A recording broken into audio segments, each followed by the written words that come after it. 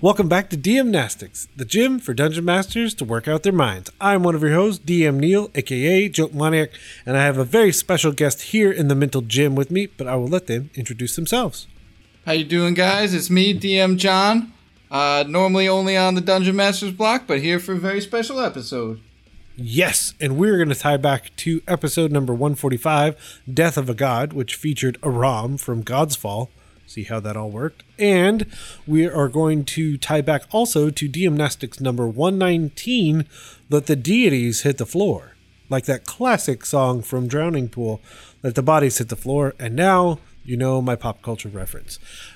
So we asked people to grab a deity from anywhere on the forums or from Wizards of the Coast or a deity they came up with on their own and basically to kill them off and tell them how they died or how they got killed off, if there was anyone around that helped try and prevent the death and couldn't do it, or any forces at work that tried to prevent their death. What happened? What happened right after they died? Who did somebody else take over their portfolio, whatever they were in control of? What happened to their portfolio? Can they come back to life? If so, how? If not, why not? And then we just left it loose. Anything else you want to add? Because this is a pretty broad topic. Death of a God, what happens next? And so with that, we had a bunch of awesome ideas, but the one that I want to highlight is from DM Caleb, who murdered, if you will, Ilona the Great Huntress. And I think I was drawn to this one because I love the Tarrasque, and apparently the Tarrasque in this version has evolved to actually be able to kill deities. You know, if you think about like this amazing creature, and you know, and oftentimes the power of gods or gods themselves steps in to defeat it. But over time, because the Tarrasque keeps coming back, it has evolved to be able to fight them. You know, as you can imagine, swallowed whole, only to find out that the Tarrasque has now evolved into being able to consume divinity, which is mortifying to me.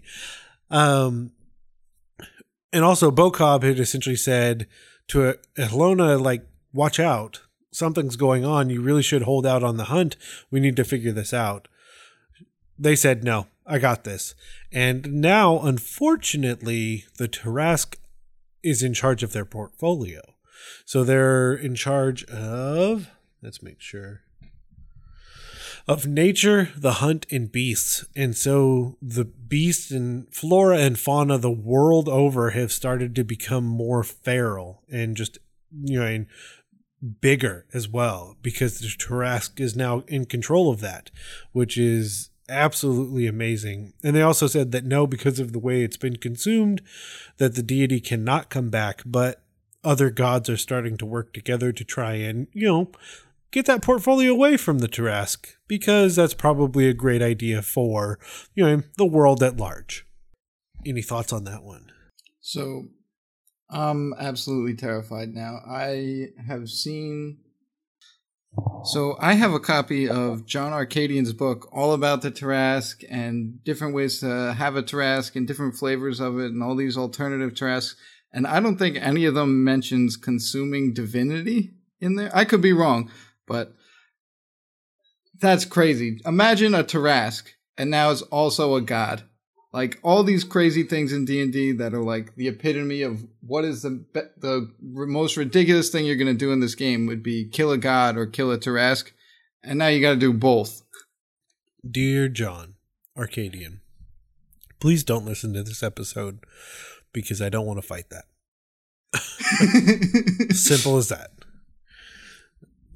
Nope. Terrified of the ideas that John Arcadian will have after potentially hearing this. But with that out of the way, which one from the forums did you want to highlight?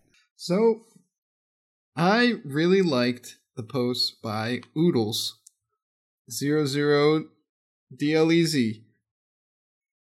And he actually took somebody else, Tesla Ranger, came up with this god, Nam, the Great Witch, who is the god of destiny. And he killed off Tesla Ranger's god, pretty much. And he wrote this crazy backstory about an emperor who gets, like, defeat, like all his forces die because Nam had a hand in the destiny of the way the world is working. And it's an amazing backstory. You should look in the forums and read it, but it's too long really to talk about now. So basically, this emperor is mad at Nam, and he gets all these people together and decides they're going to kill Nam because he hates her because she defied his wishes, even though she's a god, and he creates this cult that basically becomes a spear against her, and they capture her, they imprison her, and then they hang her with a rope of lies, which is a rope weaved from shadow and magically etched with all the lies ever told by the Great Witch, which I thought was just a crazy way for a god to die. Oh, that's cool. And then what forces he just talked about, Nam's chosen were people that tried to help save her, but this guy's plans were too powerful. And just to go back, basically she is the god of death and destiny, and she controls things from the shadows. If you've ever read The Wheel of Time, she reminds me of the Spider, who's another woman who basically subtly manipulates all these different things to create the outcomes she wants without actually ever directly confronting anything. And she's this chaotic evil god who sets into motion all these things to create great empires or destroy people or do all these things, basically playing around with the world. And it's unclear, he writes, exactly what happens to Nam's portfolio, because how do you, if you can't see the future, how do you know if destiny's changed or not? Mm. And then the best part of this that I like is for the part, can they come back? If so, how? If not, why not? And it's, what if she's not really dead, and that was also one of her schemes, was faking her own death. Oh. As a subtle manipulation. Good. Well played, Oodles. Well played. I don't even really know what to do with all of that. That's super good. Right? All right. And the twist at the end got me. All right. But that means with both of those out of the way, we're going to start lifting the mental weights right now. Let's lift those weights. Lifting weights is what I do. Look at me. Lift these weights. All right. Let's kill a god. Who are you killing? I'm going to kill one that I made quite a while back. So we are going to kill Zamu-Logo, who's a chaotic good of nature, knowledge, travel, pathways, and roads. So the idea I had was that someone wants that portfolio specifically. Maybe the land is starting to be more fruitful, more commerce going here, there, everywhere. Mm-hmm. So some wealthy business owner has figured out that if they can essentially manipulate who is obtaining this portfolio, they can in turn gain more money, because with nature involved, they could also create, and essentially shift where roads go, mm-hmm. or make them harder, and create certain things that people have to get through. So maybe you have tolls that are implemented. So I also like the idea of them somehow scheming and having Zamu-Logo get lost. So they're not necessarily dead, but they're just lost on this endless journey. And they, somehow they've twisted their perception, and they've just kind of faded away and are on this journey that they won't come back from. And their portfolio is there and available and has been taken over by maybe this person, this human maybe has elevated themselves to a demigod, mm-hmm. by essentially stealing the power from Zamu-Logo. Ooh. I like this a lot because this is a real motivation somebody would have. I really like the idea of taking over for a god, not because you're seeking absolute power from this god, but your motivations are so much more realistic than that. You want more money. You want this very human thing. And in order to do that, you're going to take power from a god. Yeah. This guy's no joke. Mm-hmm. Oh, yeah. So I'm going to kill off one of the gods I made up from my world, and his name is Crom. He's a true neutral god. He's the god of death, and he's the god of balance. And I'm going to read these out of order because it's kind of a nice twist at the end. So the immediate fallout of his death is that there's no more death. Balance is lost in the world. Bacteria are growing out of control because nothing's dying. The world becomes covered with bugs and rodents and all these things that grow really fast. And it becomes covered to the point where you can't see the ground, and then more so. Like, it's just all these things building up because nothing's dying. Like, things just grow and grow. And the world just becomes more unbalanced. And people probably die off really quick because this probably starts slow. It takes a couple months. There's plagues everywhere as things just grow out of control. And then all the resources get used up, but nothing's dying. So everything's just sitting in this, like, perpetual state of not moving because there's no more energy. And all their souls are trapped just where their bodies lie because nothing can die.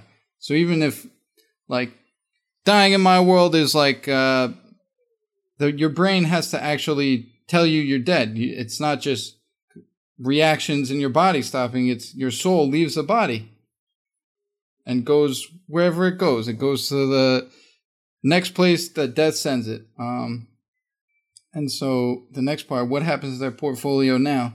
So basically, nothing's dying, but stuff can still be destroyed. So the god of fire tries to burn away all these things, but it just, like, exacerbates the problem. Like, the burning up also burns up the resources, so the resources run out faster, and then he's left with the choice of leaving this world of everything, so many bacteria and bugs and stuff just piled on top of each other, dead and not moving. Not dead, but like not moving and still alive. Or this world of just ash because he burned it all away. So basically at the end you're left with a world of emptiness and nothing moving. The last part is whether death can come back or not, whether Crom can come back. He can't, because the only one with the keys to the door of death is death. And death only opens from this side. So there's no way to get back.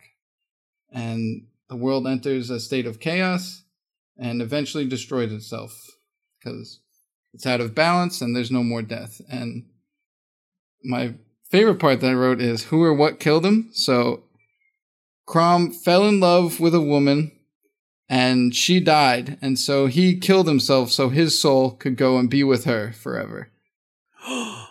Crom, how could you? All for love. All for love. So even though he's the god of balance, he weighed her soul against all the other living souls and all the future souls that would be, and he still chose to go be with her. That is awesome. So, how about we kill a pair of gods together? Yeah? Are you ready? So on the forums, Rorik, who helps make the DM-Nastics now because they are an amazing human and I appreciate them beyond reason for the help that they've been giving on creating DM-Nastics. But long ago, they created the Lightning Twins, Rin and Yak. So I have an idea and I want to kind of work through it together. Mm-hmm. What if we killed only one of them? Okay. Do you get what I'm saying? Like, how interesting and terrifying is that for the other? And like, how angry, how angry are they? So you killed one twin. So there's these two gods that shared. Is it just the power of lightning, or is it? Did they have a lot? So they have weather, lightning, chaos, and luck. Oh, okay. So you just killed the twin brother of the guy who controls all the weather and all the lightning and all the luck in the world. And so I like the idea of stealing chaos and luck in this process because of how much harder that would make, you know, whoever we choose to, how much harder it would be to catch them because now they have chaos and luck in their portfolio. Okay. So take me through. What are you like?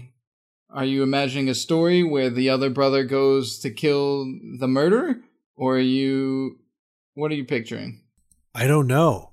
So the answer is yes, but I would only just assume that was the only answer. But I immediately thought of another answer of like, what if it's, so would this be cool? What if it's like they took over that role but like now they're the twin brother with this other deity. Like it's not necessarily like this bloodline, but like they're twin brothers because they are Rin and Yak, the lightning twins. Like it's not. Oh, okay. So he by killing his brother, he like ascends to become his brother. Yeah. And then do the brothers still kill each other? I don't think so. I mean, I had assumed so, but I really like the idea of like, oh, now I want it to be sadder. Like, what if like one of them passed away? Like they were trying to save something and they died, and like there's this power vacuum, but like there has to be two. Mm-hmm. Like there has to be a pair. And so the power shifts to the man that killed him. So it's now his brother who he needs to love, but hates because he killed his old brother. Oh, but I mean, what if that's even more of the twist, though, is that the person that kills the other brother didn't know that in doing so, they become that brother. Yeah. And like now they're not even like they're not a bad guy anymore. They're it's like the whole Harry Potter prophecy. Neither can live while the other survives. Like, like he needs him, like, because his power needs to be shared, but he hates him. Yep. I really like this because you don't get a lot of stories where the god is the victim. Yeah. It's like, what does a god do when he's left without options? Well, yeah, and I like the idea of maybe the and if you will, the original surviving twin is seeking out the players to essentially find someone to kill this other deity, so that they don't have to share the power and responsibility and whatever choices that other person is making that they disagree with. Ooh, I like that a lot. This man killed my brother, but he's my brother now, so I can't kill him. So I need you to become my brother and kill this person. That's it. We'll leave it right there because I think we've done it once again. And if you have an idea about how you can kill a god and you want to share it with us, you can always email us at dmnastics@gmail.com or head on over to Twitter where you can follow us at DM-Nastics, where you can catch all of the daily mental exercises that we put up there. And for everything else on the network, you can always go to blockpartypodcastnetwork.com. And with that, let's head to the post-workout cool down and stretch with the light bulb.